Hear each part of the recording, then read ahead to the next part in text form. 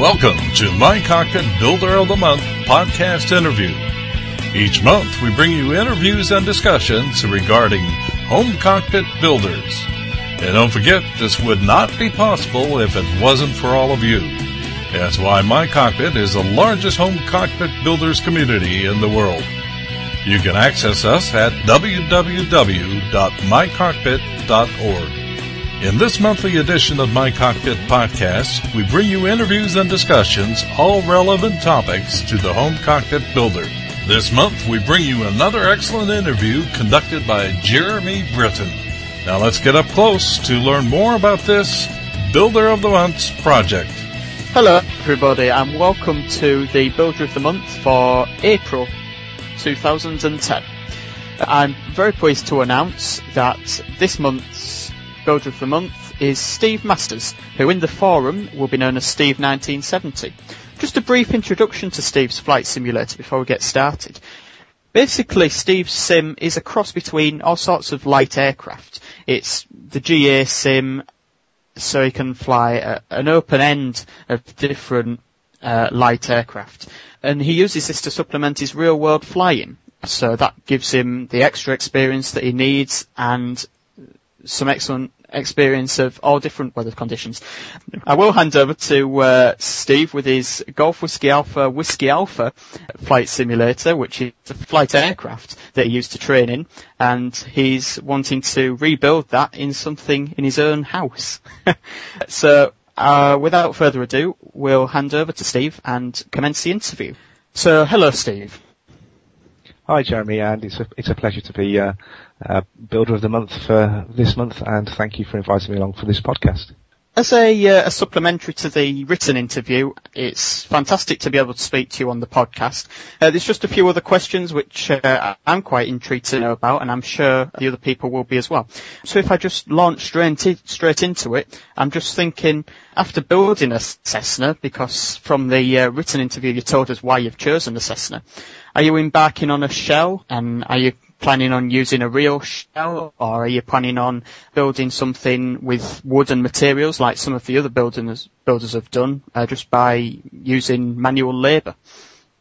Yeah, at the moment, the limitation for me is the size of the room. I think a lot of people will have the same limits. I'm in a medium-sized house, so I occupy the spare room, which is about 7 foot by 8 foot. So fitting a real shell in is definitely not a possibility for me. But I would like to do something to reduce the room effect. So I think cladding on the side with some MDF and perhaps something that runs over the top of the sim to give it the feeling that you're enclosed in some way.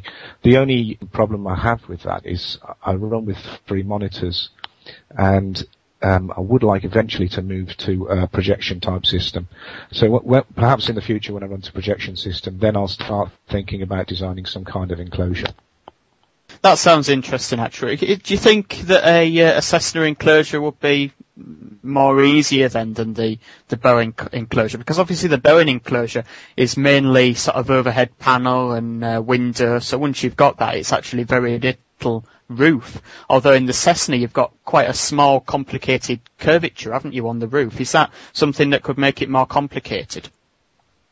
Yeah, definitely. Obviously in the airliners you've got overhead panels, which mean that you've got if you've got all that in place already, you've got a lot of the roof work done.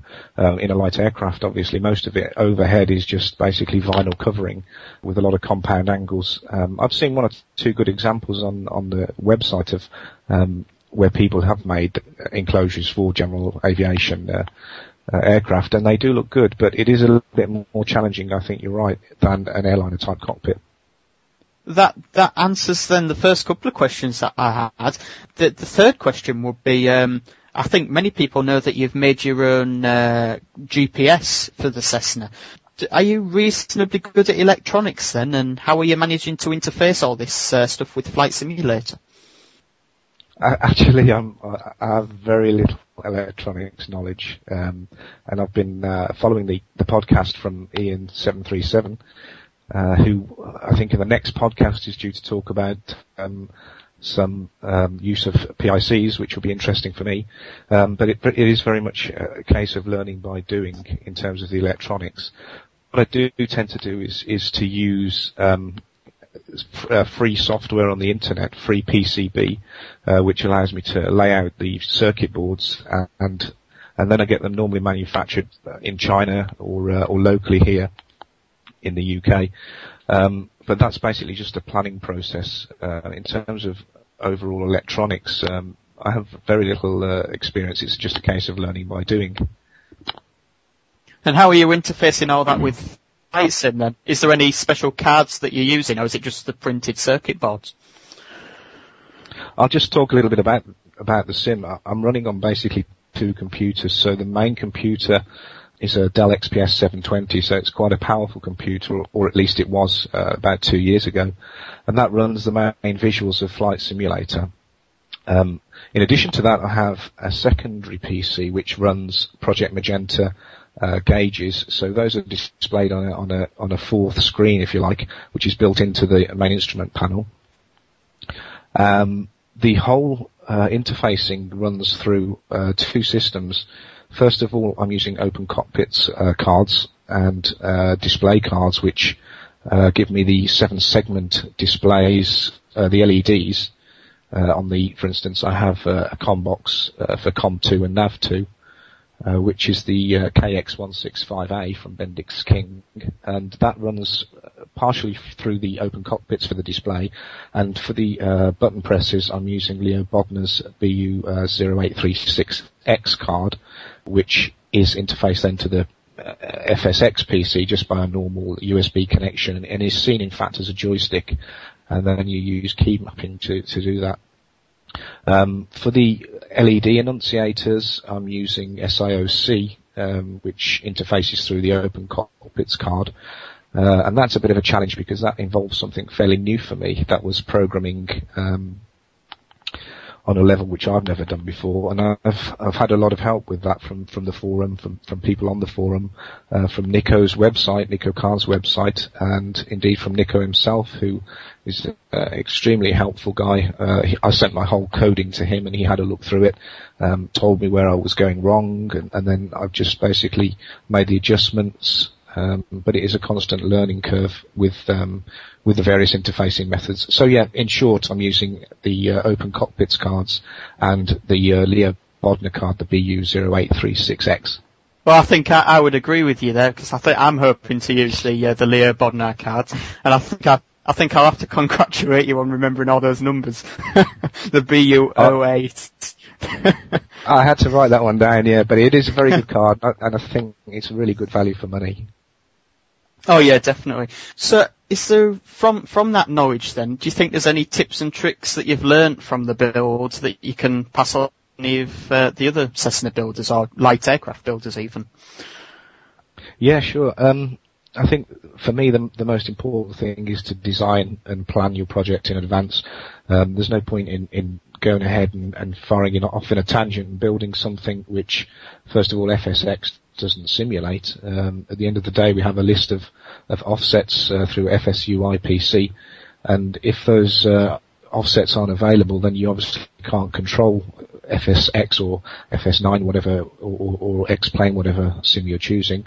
So first of all, plan things ahead, and make it flyable while you're doing these upgrades or as you build your cockpit. There's no point in having a cockpit which takes you 12 months to build and you haven't been on Flight Simulator for the last 12 months. So I've always tried to make it so that I can fly whilst I'm building. Another thing is perhaps don't have everything. You don't have to make everything yourself. For instance, there's a lot of people that make printed circuit boards themselves. A lot of people, I think, are afraid of using the free PCB, for instance, or PCB cart. These services are there. They're not too expensive, and they're there to use. And I've had great success with that, rather than messing around doing my own printed circuit boards, which I have tried before, but I found them a little bit hit and miss. And if there's one thing I have learned, is that the connections are very important. Even to things like your OpenCockpits board, you should have good quality connectors on there. Yeah. Could you tell us a little bit more about that free PCB? I think that's something that's quite new to some people. Yeah, free PCB is really easy to use. As the name will suggest, it's free. You can download it if you Google free PCB. You can download it from the internet, and I would say within 2 or 3 hours of using that program, you can produce a circuit board, with a bunch of switches on, LEDs, push buttons. I mean, that's the limit to my experience with it, really. But all the printed circuit boards I've made have been using free PCB, and then you just you export the Gerber files, which are the files that the circuit board manufacturers will use to make your board. Now, typically a board of around about 50 millimeters by 150 millimeters would typically cost in the region of around about 50 or 60 euros. That's with tooling and with shipping normally. Quite interesting. So, yeah, running on from those tips and tricks then, how much is there left to do on your flight simulator? Is there a stage at which you'd like to class it as being complete, or are you one of those people that builds and it's never quite complete? Yeah, I don't know. It's a good question, actually. I'm probably not alone in the fact that you start building something and you enjoy it. It becomes a hobby in itself.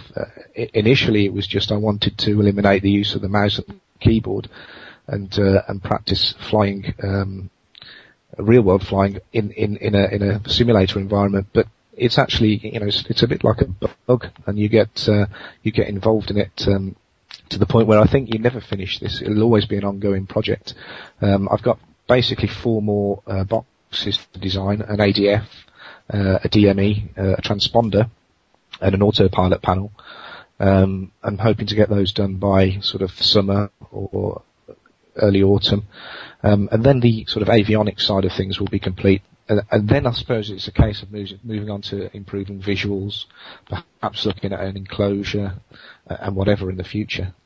I think in terms of upgrades, I'd like to look at perhaps something like a G1000 simulator. And I'd also like to make my own yoke in the future. At the moment, I'm running with a Cytec yoke, which is a little bit lightweight and plasticky. But I'm going to search and trawl around eBay and try and find an old yoke off some kind of Piper or Cessna, and then engineer something around that. So I think it is constantly work in progress. As you mentioned scenery, that leads me on to something. Because the Cessna is a reasonably low-flying aircraft and it flies slower than some of the airliners, obviously scenery is going to be something that's more important. Is there a scenery? What sort of scenery packages do you use? I use the Generation X from VFR Generation X scenery from Horizon, I think it's called. And I basically do most of my flying in the UK. I'm a member of the Kicks VFR Club, which is probably the largest VFR club in the world. I'm not sure if that's true, but certainly a very large membership. And we fly mainly in the UK. And what this software allows me to do, or this scenery allows me to do, is to fly visually with reference to ground features. And at around about 2,000 to 3,000 feet and 110 knots, something in that sort of area, you can really get a good view of what's down below you. You can navigate to lakes and motorways and ground features very easily, and that's obviously an important thing when you're VFR flying.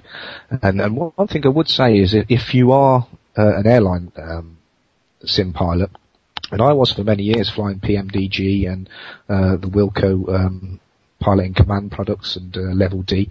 I've nothing against them. In fact, I love them to bits. But the VFR is, for me, a little bit more challenging, because you have to know where you are exactly, at any given moment, without necessarily flying with an FMC. And it's also far more hands-on flying as well, which is partly the reason for going towards FSX, which definitely simulates the handling of the aircraft a lot better than FS9 ever did. And the default Cessna in Flight Simulator, what flight sim are you using, by the way, Steve? Is it FS9 or you're on FSX, aren't you? FSX, yeah. Right. Are you just using the default Cessna aircraft, or have you got an add-on for that? Well, Jeremy, what I tend to do is, when I'm testing the simulator, I always test it using the basic Cessna 172 from Microsoft, and that's because generally we know how that behaves, and hopefully it would work with all the offsets from FSU IPC. But the flight dynamics of that aircraft aren't particularly brilliant. I tend to favour the Serenado or Coronado aircraft, which are far more realistic in terms of their flying characteristics. And at the moment I'm flying a Cherokee from Serenado. Another good manufacturer is Real Air, and they have an excellent couple of aircraft which really do allow you to side slip the aircraft and give you a really good feel, and handling feel of the aircraft is very good. But yeah, for testing I tend to use the Cessna 172. I think a lot of the basis of the handling of a flight sim is due to the limitations of the controls that you'd have in the cockpit. So what type of controls you've got and how it's manufactured. And what materials are you building with? And are you building most of the flight sim, or are you more aimed towards buying the parts? With a GA, a German aviation aircraft, it's difficult to get the parts actually. I've noticed if you look on the internet that most of the airliners have packages available. There's a lot of good companies producing panels. But for general aviation, there's very little out there at the moment. So I've tended to make most of it myself. What I wanted was, because I'm fairly limited on space, was a freestanding simulator. So the carcass of the main instrument panel is made from 1-inch thick MDF, and that was CNC machined from DXF files, which are sketched out on AutoCAD. Even to the point where I was able to put tenons in there and interconnect that to make a secure freestanding box, if you like. On the front of that is then screwed the main instrument panel itself, which is, in my case, a steel panel, steel being 1.5 millimeters thick, and that was laser cut from, again, CAD files, and that was then powder coated and fixed to the front of the MDF. So you can't actually see any MDF. In fact, when I look at it, it's just you just see the steel painted panel. But what that means is inside of or behind the main instrument panel inside, I've got all the electronics there sitting in a fairly clean, dust-free environment.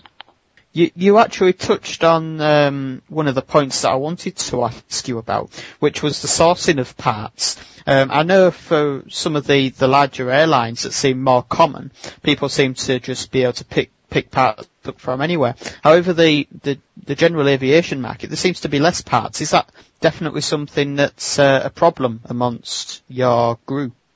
Yeah, I think it is. I think, like you say, the availability of airliner parts is fairly widespread, but in the general aviation side of things, you can't just go out and buy generic bits. There are companies out there that do it. I think SimKits do some really great stuff, but looking at what I've built here, something comparable from SimKits would cost me, well into the thousands of euros, certainly a lot more than I've spent on this so far.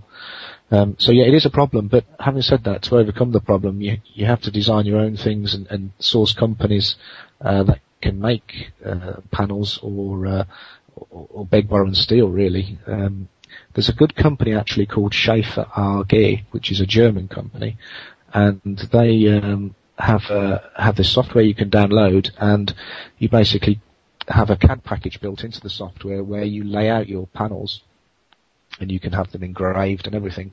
And those then are CNC machined out and sent to you in the post about a week later, and those are fairly reasonable, about 30 or 40 euros for a decent sized panel, about 100 millimeters by 150 millimeters. So I tend to use Schaefer quite a lot to build my panels. Right. How's that spelt, Steve?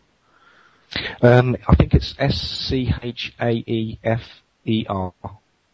Right. And if you search that in Google, you'll find them. Just you mentioning as well that you've gone into the Cessna flight sim. Do you think the general aviation flight sim narrowed you down to the Cessna? Because obviously that's the most well-known aircraft.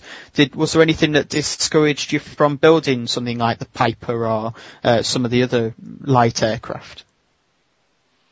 Well, in actual fact, the simulator I've got, or that I've built, is not really based on a Cessna in its true sense, because I'm limited with when I run the Project Magenta gauges, which are basically Cessna gauges, but I actually fly real-world Piper. So what I've built is something that allows me to fly more or less any add-on aircraft.